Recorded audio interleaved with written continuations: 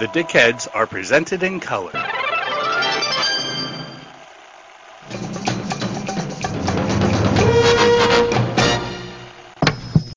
Hey Dickheads! Like a pink laser beam of truth beaming straight from the North Park Holiday Edition Book Fair. I am your host, David Agronoff, coming to you live from a book fair. So if you hear the sounds of books being bought, coffee being made, because we're right by Dark Horse Coffee Roasters, we are recording from the book fair. We just got done having a very long conversation with somebody who bought a book about PKD, so that was a good warm-up. But I'm going to interview the different people I'm sharing the table with today. Shane Hawk he's one of you. He's a dickhead and a dickhead listener. And he's an author here in San Diego and is going to join us and tell us. First, we'll talk a little bit about PKD and then we'll get into his book. Shane, welcome to the podcast. Hey, thank you for having me. So here's the thing. Shane, I think, did you discover us through the Ubik episode, through Stephen Graham Jones being on there, or were you already a dickhead listener? Oh, I was already a listener maybe 2-3 years before that. Oh, dude. Okay, cool. Because I knew you were a listener and, like, going back, but what's your relationship with Philip K. Dick? Like, how did you discover Philip K. Dick and then we'll get more into what your favorites are, but that you're wrong about. All right, so I think my first PKD book was Electric Sheep. Do androids dream of life? See, I'm already failing. Yeah, that was my first book because of the movie. I love the Harrison Ford movie, and I figured, why not read the book behind that? This is before I really became a reader, so I just kind of read it non-critically. I thought it was pretty damn good. It was more philosophical than I was expecting. And from there, I kind of went into a rabbit hole of just consuming as much PKD as I could. And from there, I found out that Ubik is my favorite, which some may disagree with, which I understand. Oh no, lots of people agree with you that Ubik is the best. The problem is that the dickheads don't. And I think, and we talked about this a little bit earlier, but my personal theory of why a lot of people love Ubik, and I don't think that we did, even though I read Ubik before we did the podcast, like a long time ago, but rereading Ubik in the process of the podcast, I felt like we've done this before, and I feel like PKD has done the personal cosmos thing so many times that Ubik just didn't really feel that special to me in the sense of, and I'm also a huge fan of Eye in the Sky, and I think you said you haven't read Eye in the Sky yet, but we'll have to get you on Eye in the Sky. So everybody shame Shane for not reading Eye in the Sky yet on Twitter. We'll tell you how to follow him. But yeah, so what is it, I think about, so what is it about Ubik for you that makes it your favorite, or what do you really find most appealing about PKD? I just love the aspect of how he always makes you question reality. Because I've had so many experiences where I'm seeing or hearing something and I don't know if it's real or just in my head. And I think PKD really brings that out in his fiction. And Ubik, I don't know, I just really love his imagination with it. I really do have to go visit for the first time Eye in the Sky, since David here says that he already basically wrote Ubik, 20 years earlier, so I really do have to read that one. Ubik just really hit everything that I like in a weird sci-fi story. Just everything about it, I don't know, I just love it. Well, I will say, Ubik is different, and there's some genius things about Ubik that don't exist in Eye in the Sky, and they're very different. I'm being flippant, really. I'm more or less joking, but yeah, I mean, the personal private cosmos thing, I mean, I think he did it in Three Stigmata of Homer Eldridge in a way, too. And there's a little bit of personal cosmos all over the place. Maze of Death, for example, too. So love that one too. yeah, so we've seen it in other places, and so that's just my thing about Ubik is I feel like if you read Ubik on your own, it's going to seem mind-bending and crazy, but if you read it in the canon, as it were, it's less impressive. It's less impressive in that way. Not that it's not impressive. I'm not talking shit. So, but yeah. So tell people who you are and your journey and what you're doing writing-wise. Sure. I'm local to San Diego. I've been here all my life, and I just got into writing during the pandemic here. In October 2020, I published my first book, which is just a 6-story short collection. It's called Anoka, and I was basically inspired to become a writer by Stephen Graham Jones, who was on this podcast before for the Ubik episode. I read Mapping the Interior in summer 2019, and I noticed that he was a native writer, and I felt that, hey, if he can do this, put these words together and make a really awesome narrative, why can't I? And so maybe I'll try my stab at it. And I was going to write a collection that summer, but I entered the teaching credential program because I'm a high school teacher now. So it kind of sucked the life out of me during that time, so I couldn't write. And then I came back during the pandemic and decided, I have a lot of free time now, so I'll write a collection called Anoka. Anoka is only 6 stories. And the story behind that and why it's such a slim volume is because I actually wrote 11 stories for it and lost 5 in a hardware crash. My hard drive crashed on my MacBook. Oh, yikes. Yep. And I somehow messed it up for my save location. Instead of saving to the cloud, it got switched to the local hard drive. Nothing got backed up. And I learned my lesson there. So Anoka would have been 11 stories, but oh well. So it's a slim volume, 6 stories. They've actually done a lot of work for me. Probably mostly do the cover. It's a pen and ink cover that was done by a Polish guy, Surin Jasinski. I commissioned him to do the cover. Has an awesome werewolf on it eating a deer. And it's actually gotten me to land an agent. And after that, it got me to write a proposal for an anthology for all Indigenous writers of dark fiction. And now I'm going to be editing that with my friend Ted Van Alst, and that's going to be coming out through Vintage Books in America, and in Canada it's going to be through Penguin Random House Canada in fall 2023. And so this little self-published book has done a lot of work for me, and I'm excited for my writing journey.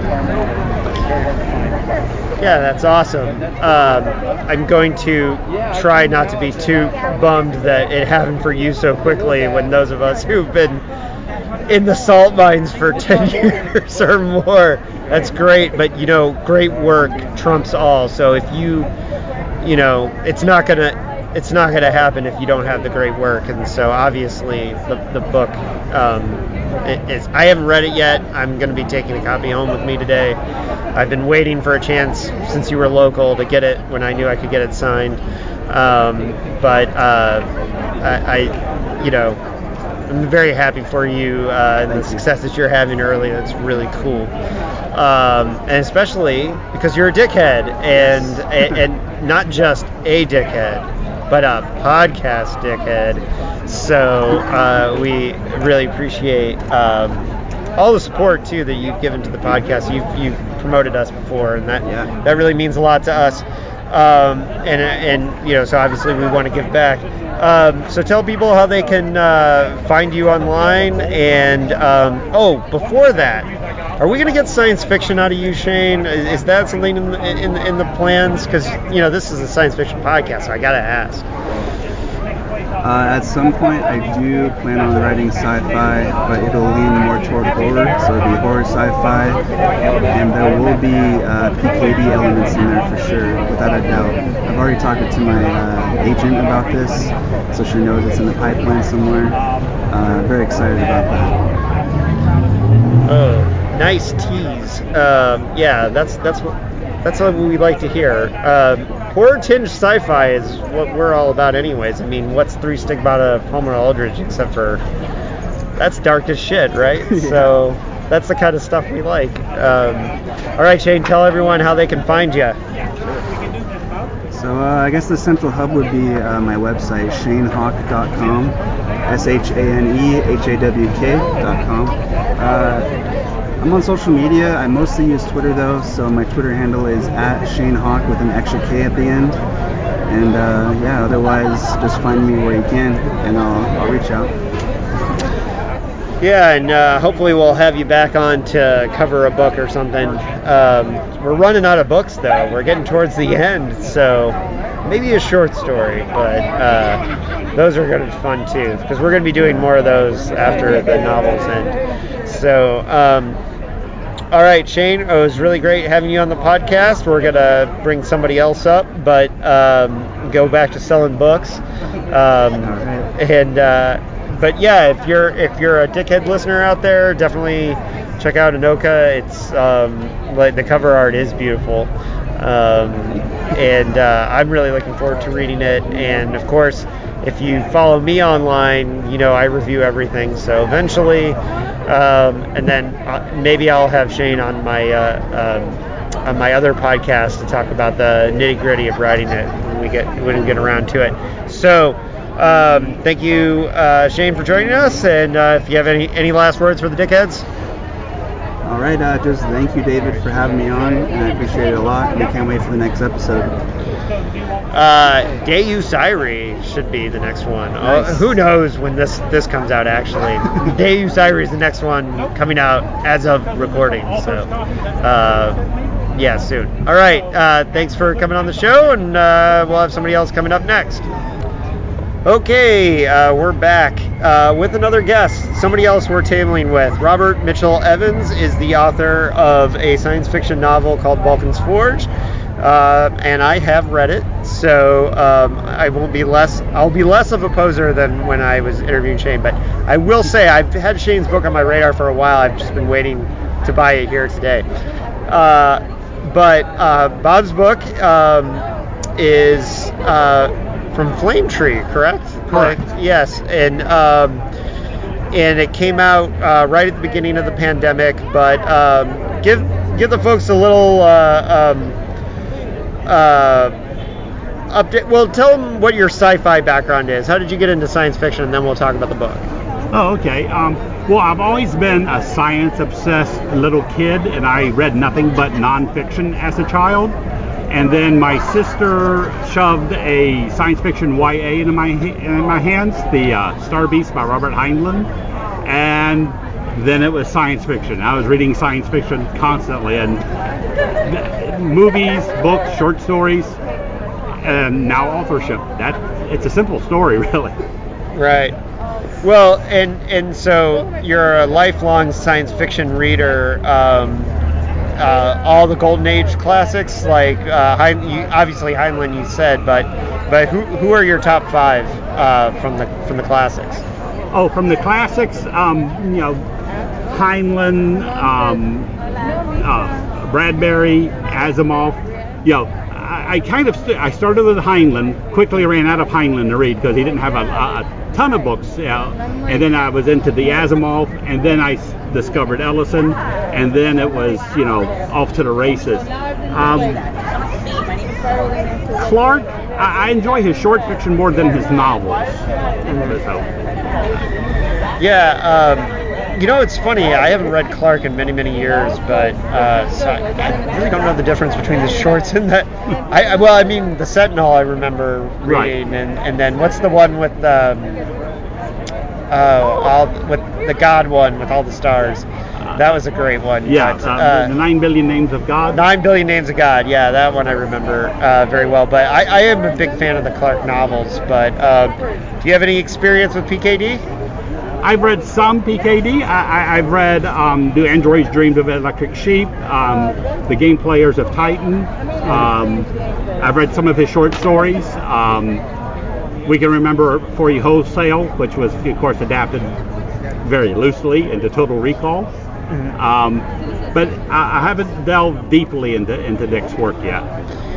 Oh man, we got to get you going. Well, listeners, you can hit up Bob on social media when he tells you where to find you, and then you guys can all tell him what you think you should read. I don't know if you should go to the best right away with Three Stigmata of Palmer Eldridge, but it might be the one. But we got to get you reading more PKD. All right, so tell people about your book, Vulcan's Forge. It's very influenced by your love of noir films, and what I will say about the novel is that it has a very old school feel. It feels like a lost novel from the Golden Age. So that's like a really fun thing about it.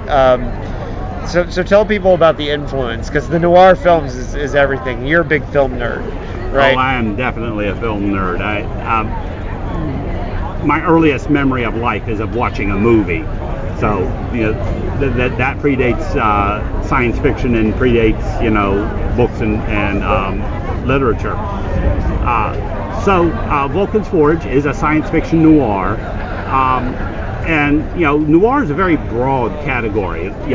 Most people, when they think of noir, they think of the hard-boiled private eye stories with the voiceover. Watterson did great parody of it in Calvin and Hobbes, and Calvin would do his black and white noir. But with Vulcan's Forge, I wanted to go a different route, because I really love the noir stories about non-investigators,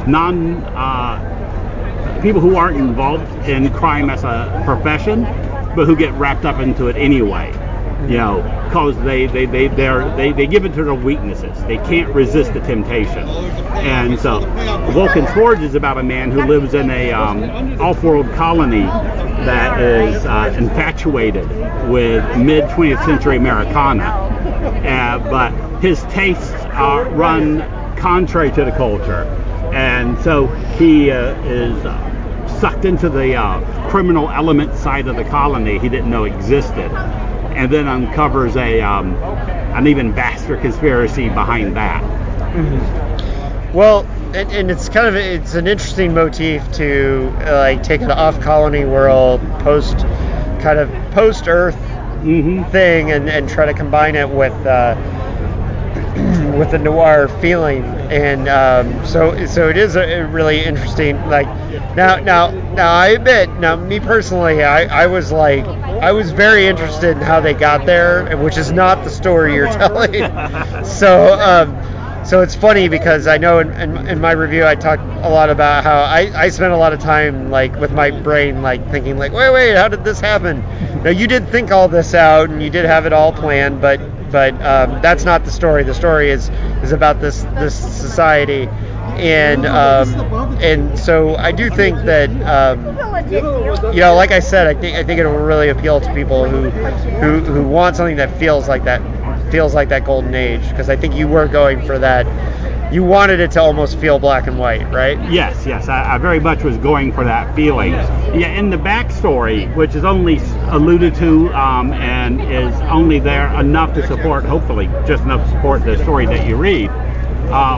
In the early 22nd century, a rogue brown dwarf barrels through the solar system. And there's decades and decades of warning, because you'll see such a thing coming. Yeah. And humanity launches basically these automated solar sail arcs. And in current terms of dollars, an arc will cost about $500 million. So you had not only nations, but you had states and individual groups launching arcs to preserve what they consider to be the right culture, their own culture. And the entire story takes place on this one where the ark was founded by people who were fascinated with mid-century Americana.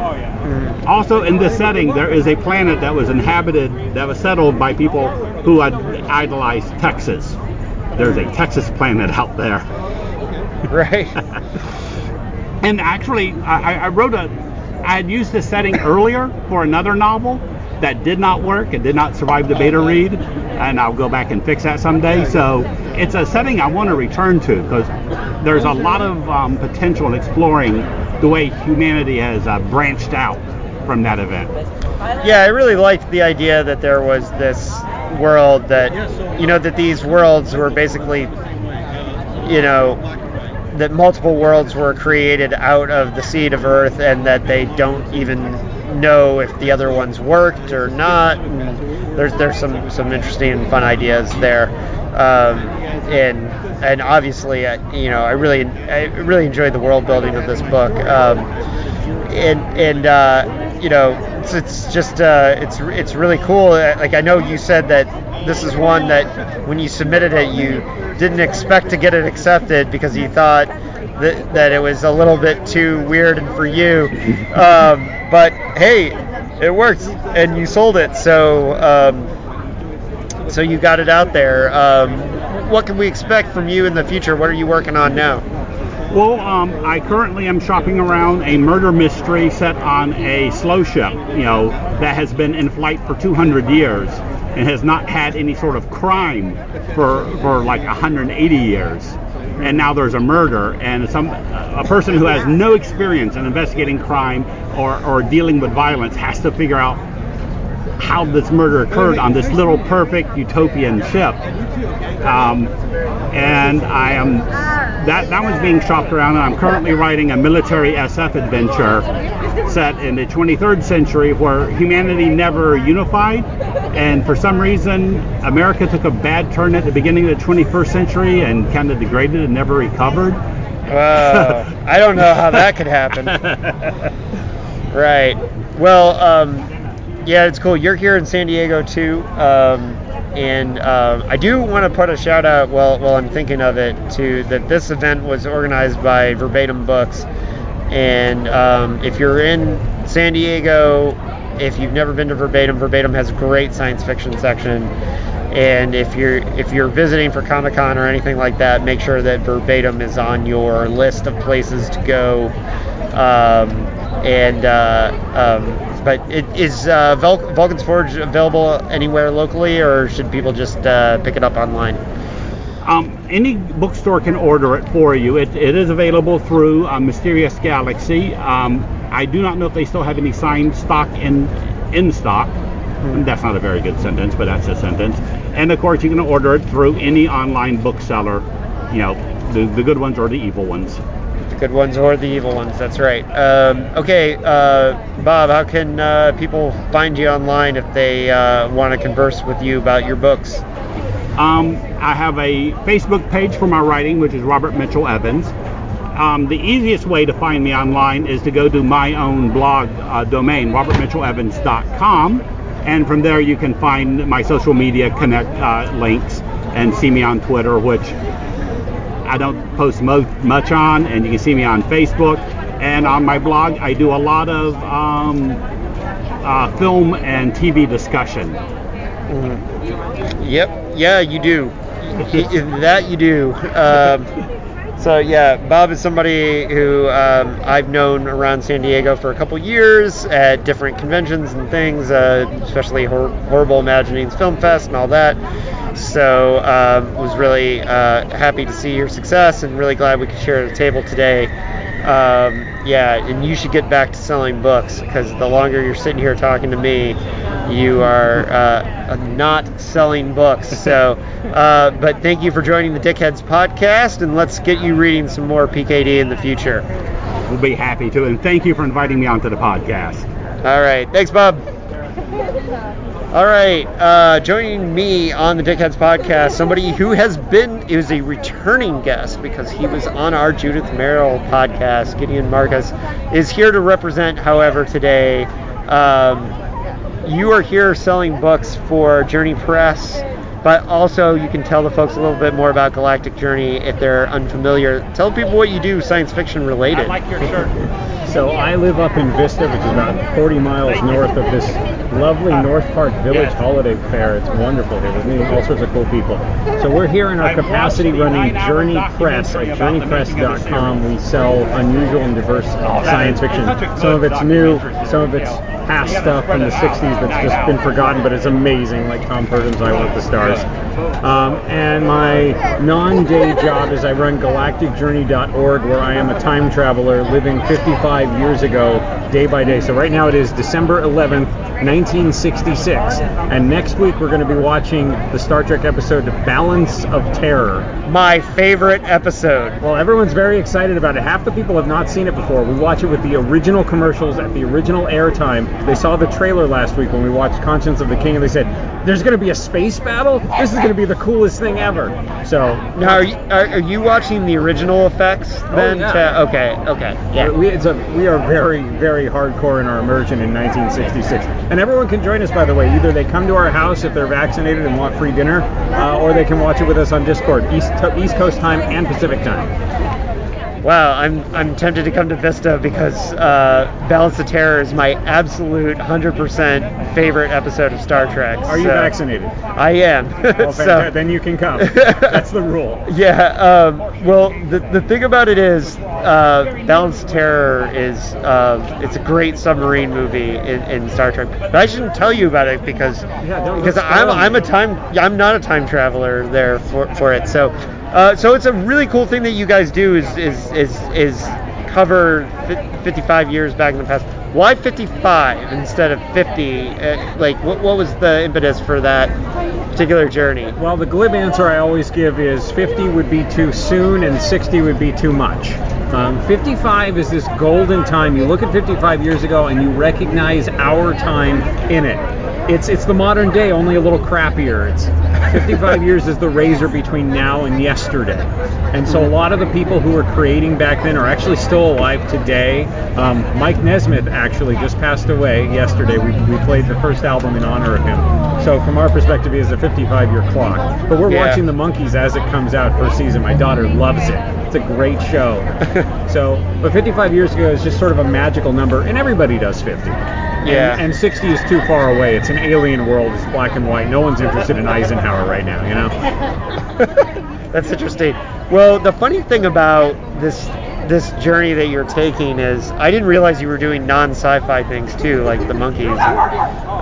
But it's really cool window into the time. You know, I love the old school, and so like I really appreciate what you're doing just because I love the golden age and the new wave and all that and like the particular eye that you're giving into it. What's the most interesting thing that you've learned doing this 55-year journey about the genre, like looking back? So I think one of the coolest things is, and we saw this from day one, is the involvement of women. So we cover science fiction as it comes out, all the magazines, all the books. We've got about 20 people all over the world covering everything we possibly can.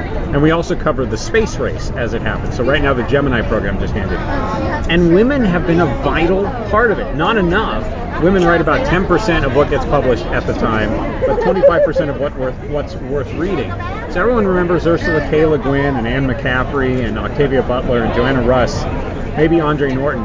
But do they remember Kit Reed or Roselle George Brown or C.L. Moore or Lee Brackett or Catherine McLean and onward and onward and onward? Yeah. There's at least 40 to 50 women writing science fiction in the 60s. And right around now is a really exciting time because partly because of Star Trek, partly because of second wave of feminism, we're going to get a huge explosion of women into the genre. And also in the space race. One of the very first biomedicine that launched rats into space. The 3 women in Hidden Figures, you probably saw that a few years ago. Just lots of important women getting into the space agency. The woman who manages a Nimbus and Tyros. And by the way, I understand you're a little bit of a Philip K. Dick fan. A little bit. I mean, maybe you might call yourself a dickhead. Yeah, and we had your Dick expert on our show. We Jason like Dick. Sachs. Yeah, and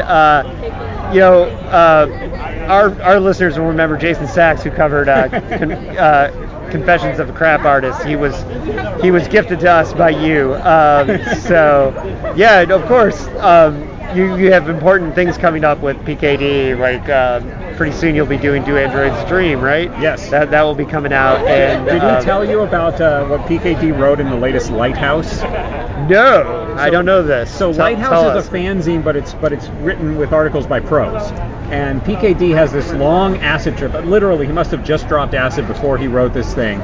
And he just has this stream of consciousness, 10 pages. Look it up on fanac.org, FANAC.org. Actually, I think this was in the literary selected writings of Philip K. Dick. So yeah, I do think I have read that. You might have. Because that is the essay where he just randomly mentions A Last Thinking, which is it was his favorite short story when he was a kid.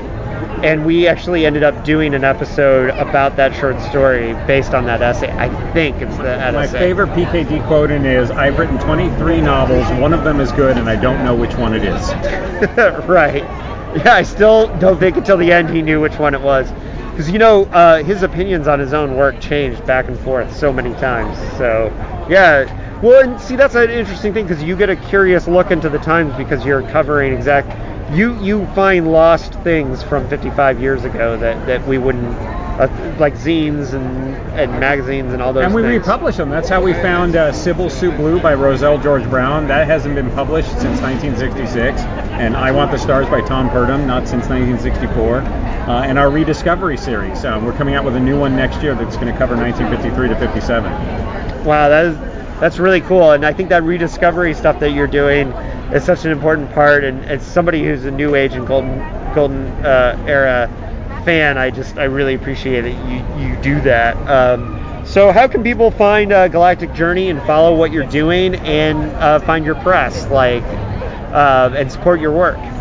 So if you go to galacticjourney.org, all one word, that's how you get to the Time Machine website, and there'll be instructions there on how to watch Star Trek with us too, because anybody can join us, Pacific or East Coast. And then our press is journeypress.com. We've got 7 books out right now. We're going to have 11 by the end of next year. So it's been a lot of fun, and we're really grateful to David here because he is the reason we are at the North Park Village Book Fair today.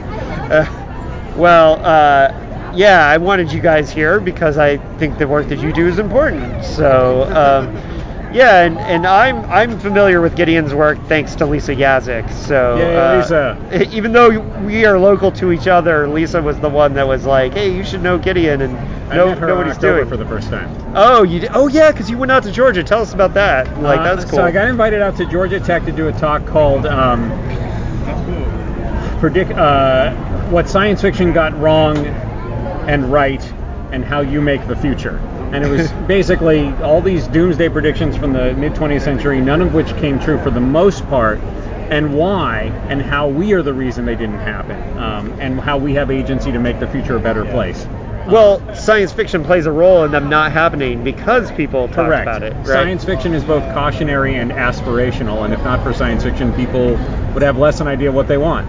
Well, and one of my favorite science fiction novels of all time is, of course, Stayed on Zanzibar, which has not come out yet, so don't spoil it for me. Yes, I won't spoil it for you, but what frustrates me is when people say, well, it didn't exactly come true the way he said it would, and I was like, well, that's because he made a warning, right? In part, and I think, especially with with Asimov with Caves of Steel, which I know you have read, yes. Probably because it has come out. Janice is a huge fan of Isaac Asimov's mysteries.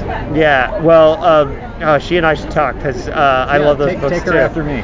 Yeah, we'll do that. And then, so one of the things about those books is that when people say well, the population didn't explode exactly like he said, I'm like, no, but it has in different ways, and it's not that far off. And since we're having a climate crisis, I don't think we can poo-poo Asimov for saying that it might be a problem. Right. In 1958. Yeah, I mean, and I think we have to, be really, look and see what these authors got right more than nitpicking what they got wrong. And it's also not the job of science fiction writers to get everything right. Science fiction writer's job is to write an interesting story that you like. Exactly. Everything else is secondary. All right, so we'll get Janice over here and get you back to selling books, but at the same time, Gideon, I just really appreciate the work that you do with Galactic Journey. I kind of pop in and out and read little things that you do. I really have been enjoying your coverage of the space race lately. because I'm a space nerd as well. And I had a situation the other day at work where we were at the Air and Space Museum where a coworker won a bet because out of nowhere she was like, "Hey David, who are the Mercury astronauts?" And when I named them, she won a bet. Yeah. And I was like, so I enjoy your coverage of the space race, and I think it's great. And some of your Star Trek stuff has been really good too. And I just really appreciate the work that you're doing. So again, tell people where they can find you one more time. galacticjourney.org for the Time Machine and journeypress.com for our books. Every book you buy gives us a little more money. So please buy as many books as you can. And they're also really good. Yeah, you got some quality work over there. So thanks for joining us on Dickheads, and we'll get Janice over here next. Thank you for your patience. Alrighty, joining me on the podcast is another galactic person on the galactic journey. Janice L. Newman is part of the same 55-year time travel journey with her husband Gideon. But you are a writer and a creator yourself. Tell the folks who you are and how you got into science fiction. My name is Janice L. Newman, and I think my gateway science fiction was I, Robot. I found I, Robot by Isaac Asimov in my middle school library when I was in about 7th grade. And up to that point, I'd read a lot of sort of young fantasy stories, courtesy of my mom, who gave me books like the Edgar Eager stories, Half Magic and things like that. Things by Elizabeth Enright about kids who had adventures and mysteries. But I had never really gotten into my father's collection of science fiction. And I found this book in my library, and I sat down and started reading it, and I was just very impressed with it.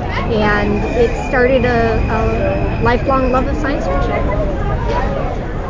Right, and it's really cool too because as writers, we can call upon these things that we read when we were really, really young, and we can pull from these influences, and it's really cool to always go back. But what's really cool about the journey you guys are taking is that you're reliving these things that are even before our time, right?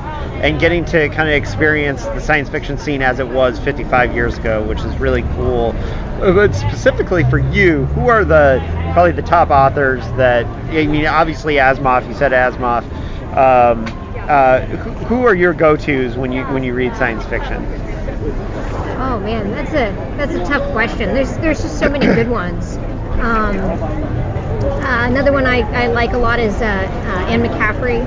I loved Dragon Song, Dragon Singer when I was growing up.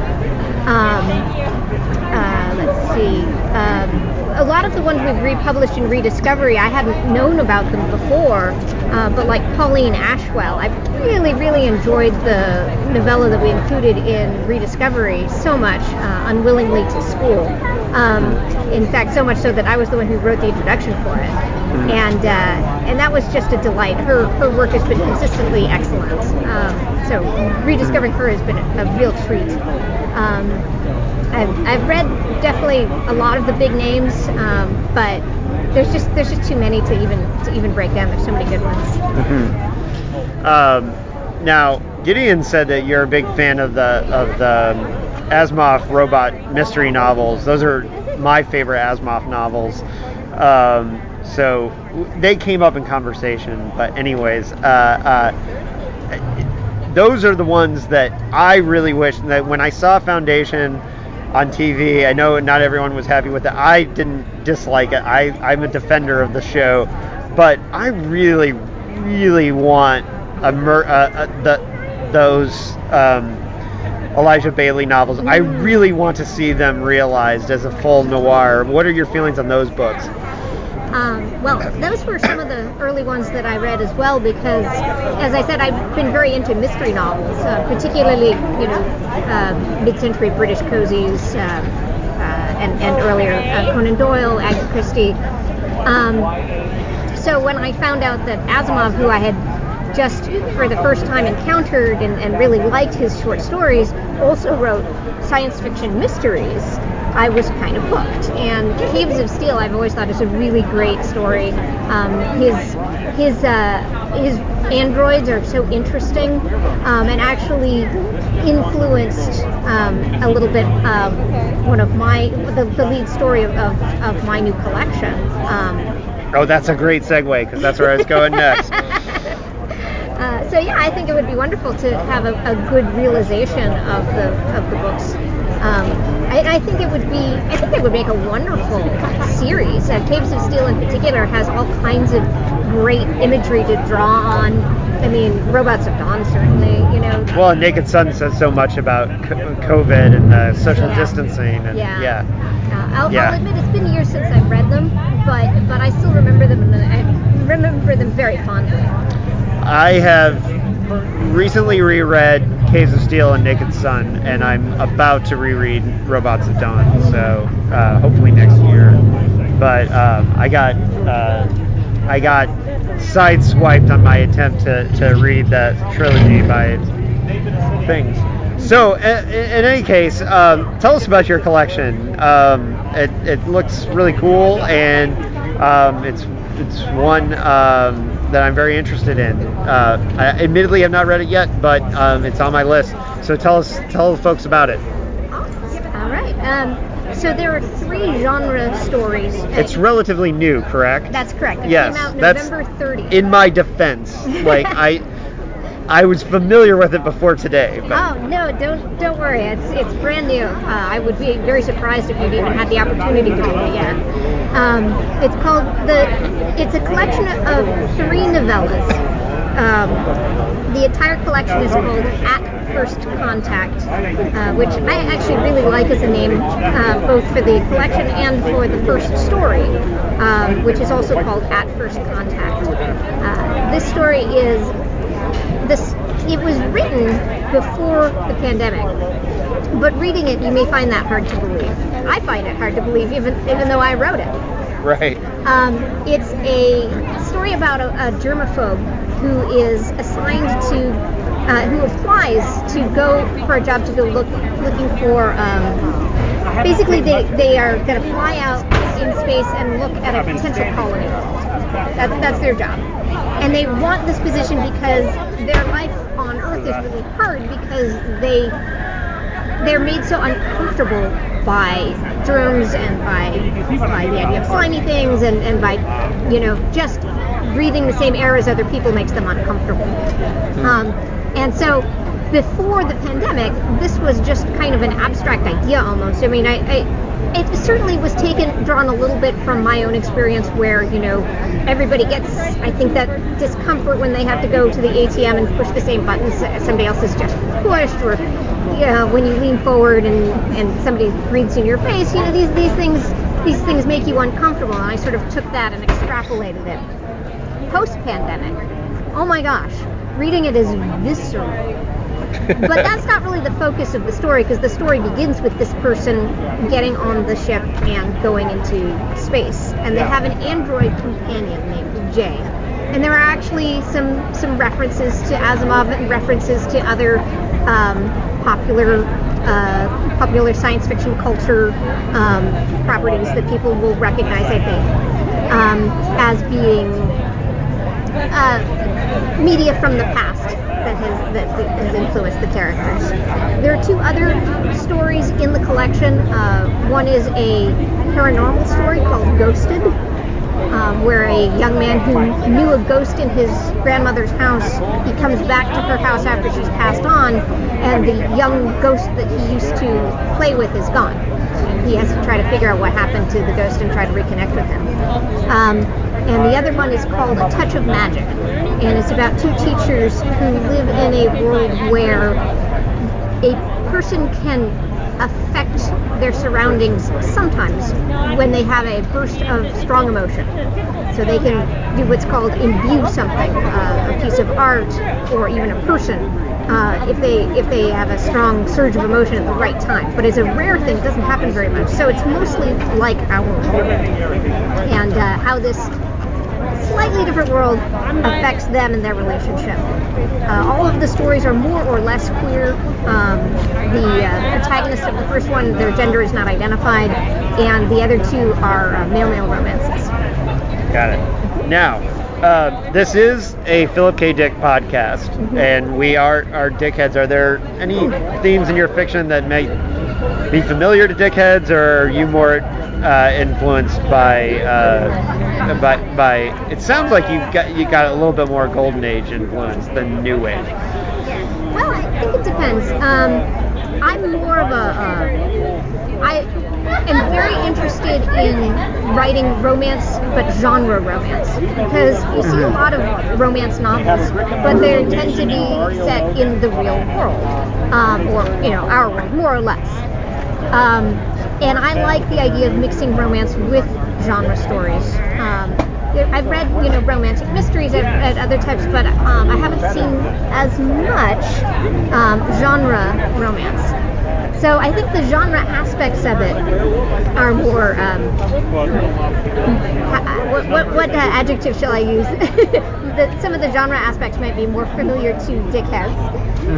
Well, I will give you this too. The first story really sounds like it's got a great paranoid edge to it. We love paranoia around the Dickheads podcast. Well, certainly the main character has some issues that they are working through. We don't know anything about that around here. All of the characters. Very sarcastic, of course. All of the characters have. Most of the characters in the stories, there's at least one character in every story who has. I don't want to call it a disability, but it's some sort of mental or physical difficulty with the world. So the main character in At First Contact is a germaphobe, but the android that they must work with also has a issue that is related to their creation and what happens to them. And each story has a character who has some kind of thing like that. And most of those are one way or another drawn from my personal experience. I would say that these tend, partly because they are romance, and romance has an inherent expectation of a happily ever after ending. These are not dark, and they're not. I wouldn't say that they have the edge that a lot of Philip K. Dick stories have. So I wouldn't want to disappoint dickheads if they're going and looking for that. But if they are looking for an interesting world, I think they will find the worlds of At First Contact interesting worlds. Absolutely. No, it sounds really cool. All right. I really appreciate your time. Tell people how they can find your work online and find you online if they want to communicate with you about these ideas. You can find my books at journeypress.com. That's just journeypress.com.